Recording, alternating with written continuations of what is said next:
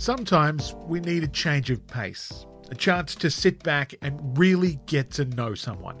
And that's why we're adding a new kind of episode to the Butterfly Let's Talk podcast. This is our first episode of Let's Talk in Depth, where we dive in deep and really get to know some of the amazing people that we've met through the show. Our first guest for this special episode revolutionised eating disorder treatment in the United States.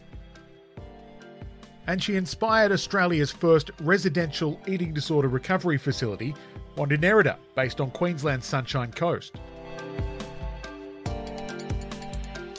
So let's dive in for the first episode of Let's Talk in Depth. My name is Carolyn Costin, and I've been in the eating disorder field for about 40 years. That's really weird when I say it. Actually, a little bit more than 40 years. And I started off as a therapist, and I didn't really have an intention to specialize in eating disorders, but I had been a school teacher prior to that. And the principal at my high school had said, there's this girl that had that thing you had. And this was back in about 1978. When I worked with her, it was just one of those things that I felt like I was inside her head. I knew all the questions to ask, and I got her on her way. She became recovered, and then someone else referred me somebody. And so I started making a small name for myself in this area. And then ultimately, in some ways, right place, right time. Because I was recovered, I just treated people as if they could be recovered.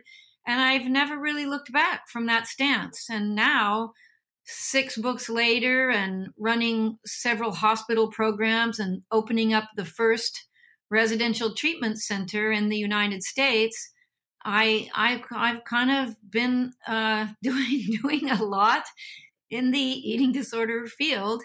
Your backstory is that this was just more of an intuitive thing. It sounds like it was a very organic kind of process to get you to become the Carolyn Costin that everybody knows about now.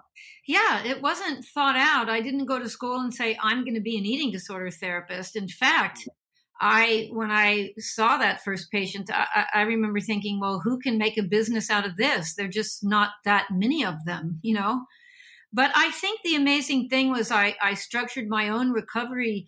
I worked very hard. I didn't have a therapist. There wasn't any treatment. There was no such thing as an eating disorder dietitian. I tried to go to a couple therapists. They had never seen anyone with anorexia before, and, said some pretty weird things we won't go into. And so I did a lot of work on myself. And so I put a lot of that into the practice. And then there are just so many things that I think that I did that have turned out to be very, it sounds like tooting my own horn a lot, but it turns out, I was doing CBT before I even knew what CBT was, meaning that instead of going back and doing the psychodynamic psychotherapy, I was asking people, write down what you eat, tell me your thoughts about those foods, circle what you are purging, and, just getting into the weeds. And that's what you have to do with this illness. Yeah. So I've spoken to a lot of clinicians here who say that after they've worked for a few months and they've spoken to a bunch of people, these are people without a lived experience themselves, they start to see it everywhere. They'll go to a cafe and they'll see the way people are behaving around food, and they'll say, you're probably affected. They develop this intuition, which sounds like that was something that you just had. Well, they developed better radar for it, and I think the truth is I was able to ask questions because I had done it. So it's just, I was early in, and I had a lived experience that I could use, and I really was recovered. I mean, I had gained the weight back, and I had mitigated all the different kinds of things like the perfectionism, and done things, principles and different skills to ease my anxiety and all these things. And so I just started treating people. And then, of course, over time, started seeing other people who are treating people and reading the very early journals and articles and stuff that came out. And so it just progressed, So can we go back to your lived experience before we move on? Because I'm really keen to find out about the program. What was your lived experience and when did that happen? Well, when I was about, I think I was 14 or 15, my friends and I all went on a diet. And having the perfectionistic tendencies that I did, I just became very controlling around it. And I didn't want to let it go. I made a bet with a girlfriend's father, and you take the temperament, you combine it with the fact that diet culture was really strongly, especially hitting people my age because Twiggy was out modeling and things like that. Yeah. And so what happened was, it sort of hijacked my brain because I have the perfect temperament for it, the perfectionistic tendencies, the tendency to be anxious and harm avoidant, and the things we know now are temperamental traits we find in people with anorexia nervosa.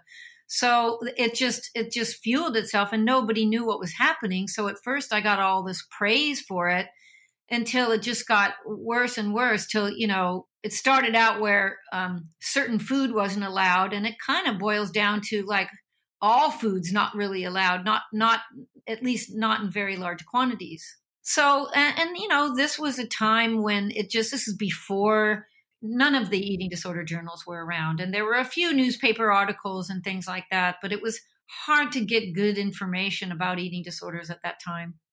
It sounds like it was something that you had to discover yourself. And through this process, you've developed an 8-step model of care. The way I treat people, that book, it's called The 8 Keys, and that book has become a very popular book. But that book, 8 Keys to Recovery from an Eating Disorder, was grown out of Norton and Sons here in the U.S. have a book series called 8 Keys to 8 Keys to Recovery from Migraines, 8 Keys to Recovery from Trauma.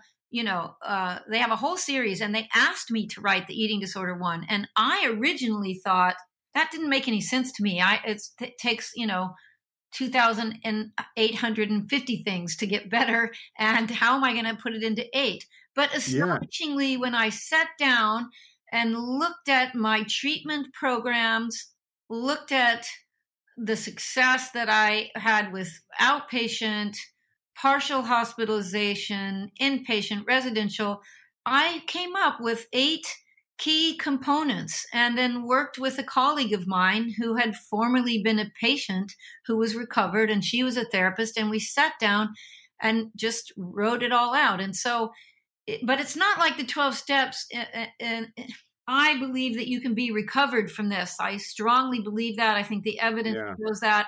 And the one thing about the 12-step is that they sort of take the attitude that you're always recovering and that you're different than normal people, and you are always in recovery or recovering, one step at a time kind of a thing. You have a disease. Yeah, I'm talking from personal experience. I went to, when my disorder was getting out of control, I have binge eating disorders, and we were encouraged to find our own groups afterwards and do the 12 steps. And then you've got Overeaters Anonymous, which is also based on the 12 steps. And I tried to do the 12 steps a bunch of times, but it never worked. And I think that's not a path that I'm following at the moment. From my experience, this is something that a lot of people had tried as a way of getting through it before we'd heard about your program, I guess. Right. I think it makes some sense because there are addictive components and qualities to an eating disorder. Even the feeling of restriction can become a sort of a habitual, or I like to use the word habitual rather than addictive. But if you have bulimia or binge eating, there are some particularly addictive qualities to that in terms of what happens with dopamine levels, especially with large binges and all the release of dopamine and all that. But the reason I think it's so different is I think you can actually overcome this. I think that you can get to a point where I don't think you have to exclude sugar and white flour. In fact, I have thousands of patients now who were binge eating disorder who now eat those foods and learn to eat those foods in moderation. I don't think that it is out of and beyond their ability to control. And I guess we'd always kind of thought it was something that you just have to live with forever, or manage, I guess, forever. So that's a really nice little hopeful message to get out there. So I guess you've developed this program, and then Monty Nido came shortly after. Monty Nido came, I had been in private practice for 15 years, and I had also run several hospital programs. But what I found about the hospital settings, not everybody who needs 24-hour care needs acute medical care. And I thought there was a big mistake in putting a lot of people who, yes, they needed to be monitored and supervised and have an external structure and have people around for support, but they weren't medically compromised, so they didn't really need to be in a hospital. So the other thing I noticed was in the hospital setting, you didn't have people going shopping for food and preparing their food, cooking their food, eating their food around the dinner table like a family, all the skills that you need when you go home. So here are all these people in the early 80s in these hospital programs, and then we would discharge them and they would be on their own to go shopping. When you're in a hospital, you go down to the cafeteria or you get your food served at your bedside in a tray, and you don't have anything to do with making it, touching it, preparing, smelling it, all the things that trigger somebody who kind of has a phobia or is unstable or impulsive around food. So I thought there's something wrong with this picture. I need to have a place where people can go and we teach them the real life skills that they need to use when they get out of treatment. Otherwise, it was a revolving door. And I honestly have seen that a lot in my visits to Australia. And patients who have come here for treatment with me from Australia, I think my record was a girl in her 20s who had been hospitalized 21 times because of the inability to sustain the gains that she made in a hospital, because there just isn't an opportunity in a hospital setting to do all those skill-based treatments. I think the hospital experience as well is quite oppressive, or a lot of people say that have reported that, and it treats symptoms rather than causes. So it's not surprising that someone would leave and then relapse almost immediately and need to go back again shortly. Well, if you just think about weight, weight loss does not cause anorexia nervosa, just like weight gain does not cure it. And what was happening in the hospitals is what they were doing is putting weight on people. And they would they would just lose the weight, Cool. And with bulimia, the same thing. People had to learn how to eat their fair foods and keep them, as opposed to keep you away from your fair foods. Early on in my career, people would come to me and say, I have an eating disorder. I'm binging on cakes and cookies. But then they would try the abstinent approach, not eating cookies and cakes, but then they would binge on roast beef and potato chips and French fries. So it wasn't the food. It was the behavior. It was their relationship to food and their body size and whatever other comorbid problems were going on that they were using food to cope with or medicate their pain. It is something that points to the need for more hospitals like Monty Nido. I think I'm just going to correct you. More residential treatment centers. I'm sorry. Yes, more centers, more clinics. Yeah, clinic is probably the wrong word as well. So yes, I guess residential centers. How does it work? How does it work when you go into Monty Nido? Is it for everyone? Well, first of all, I don't own Monty Nido anymore. I have to make that clear. I sold Monty Nido. It's a different company today than it was. I sold it in 2016. I can still talk about what it's like because it's what I would do in any residential. And first of all, yes, you can mix the different diagnoses, but obviously there's important things to pay attention to because they're not the same. But when you're in a group with the different patients who meet different criteria, I mean, one of the most important things to say is, look, you're all here because you have an unnatural relationship with food. And food and weight have taken a unusual priority in your life, and including how you evaluate yourself. So what we're going to do is get back to a natural, healthy, and healthy in quotes, each person finds what's appropriate for them, the relationship to food and your body. That's the goal. And so you can mix diagnosis. You have to be transparent. You have to be open about it. You have to say things when you're running groups like, let the people with anorexia, the people with binge eating disorder might say things like, oh, we admire all you guys who have anorexia because you have such willpower. And you have to be astute as a clinician, say things like, that's not willpower. If she really had willpower, she would eat this cookie right now, Yeah. I'm sorry to laugh at that. That's no, but it is kind of funny, but I like to use humor. And I say this, you have to be able to know how to show people when they think, their logic has turned on its head. And although they think they might be in total control, you can show them that that's not really control, because if it was really control, you could eat it or not eat it. But your brain now is hijacked and obligates you to not eat the cookie. So you no longer have free will or control like you think you do. Things like that. So you've been to Australia and you've seen how, the system works here. How do you think Australia would benefit from having a similar kind of residential facility?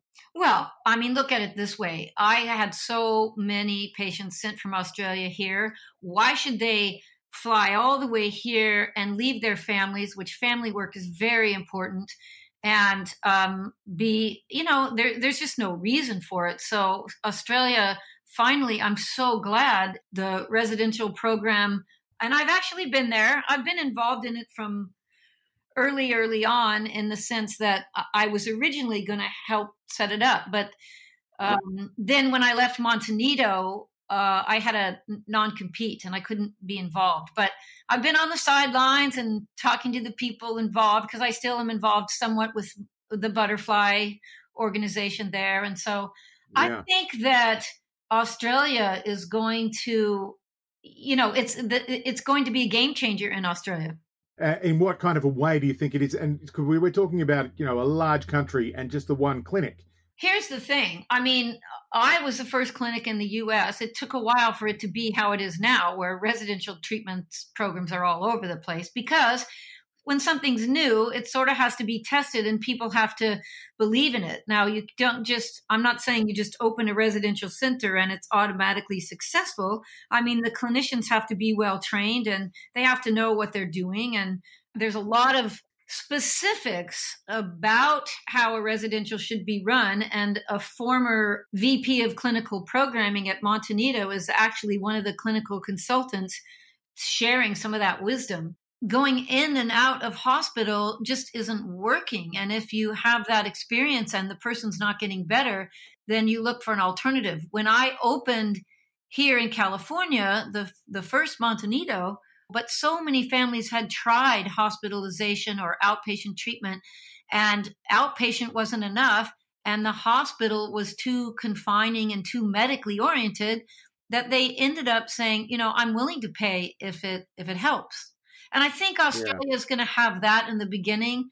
And it may even be surprising that Australia will get people from some of the other nearby countries who also then don't have to fly all the way to, America to get treatment. The other thing I wanted to ask is, through Montanito, with these kind of facilities, there's always new research and new findings and things that have come from that facility. What are some of the findings that have come from Montanito and your experience from residential centers like that? Well, interestingly enough, I think that not weighing patients and telling them their weight was not showing them their weight was significant. That goes a bit against the current CBT, cognitive behavioral therapy, which promotes weighing patients and showing them their weight. And Montanito's outcome study was a 1 to 10 year outcome study. And we can talk about that in a few minutes. It's pretty significant, but not only did it fare well in terms of what happened with weight and the diagnosis of anorexia and bulimia, because we didn't study BED, we didn't have enough numbers to study BED. The BED stands for binge eating disorder, which we now know is one of the more common eating disorders. Not only was that significant, but patients report that learning to wean themselves off the scale and not looking at the number was one of the most significant things, as well as having the opportunity to work with people with lived experience, people who are recovered. Those were two things that came out in the patient evaluation surveys that I always thought would be significant, but then, it just surfaced in the data we were getting from the evaluations when patients left and the follow-ups 10 years down the road. That's amazing. Like you said before, Australia is a little bit behind. How long do you think it'll take us before we start to benefit from what you've got? Is it going to be just you build it and it will come kind of a situation? Well, it was like that here, but I have learned about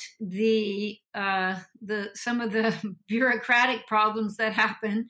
I mean, They happen everywhere, but yeah, they do. The way that you must collaborate with people in order for them to take the reins and to not just get better while they are being monitored and supervised, but to internalize those skills and take them out with them to avoid relapse can happen in residential, and that's less likely to happen in an inpatient hospital setting where there's all the controls, because you try to run it in a way like a family, including the exercise. And like I said, going shopping, even going to buy new clothes when the patient gains weight and needs to buy new clothes.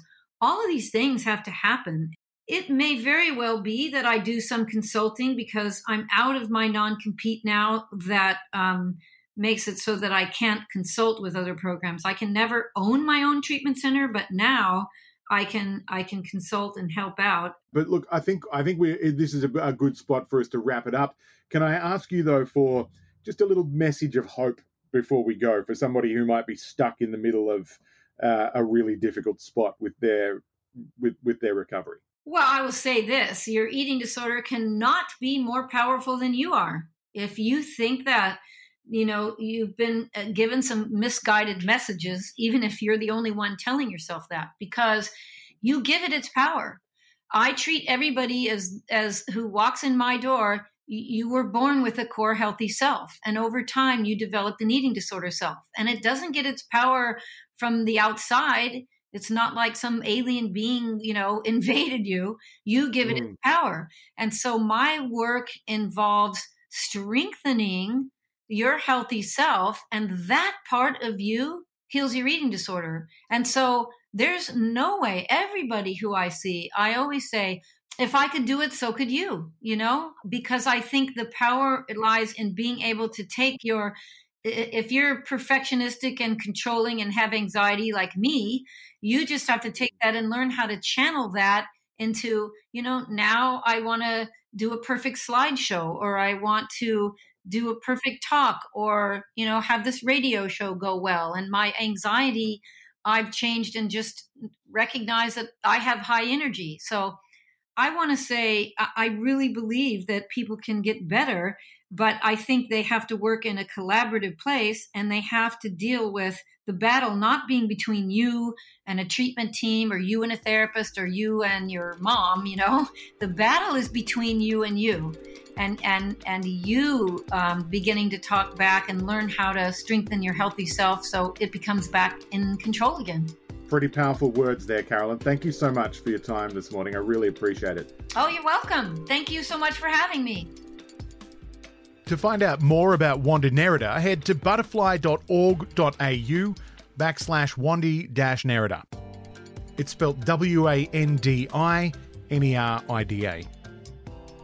If you like this episode of the Butterfly Podcast, you might want to write a review, leave us a rating wherever you get your podcasts. We would really appreciate it. And remember, as always, please share it with a friend.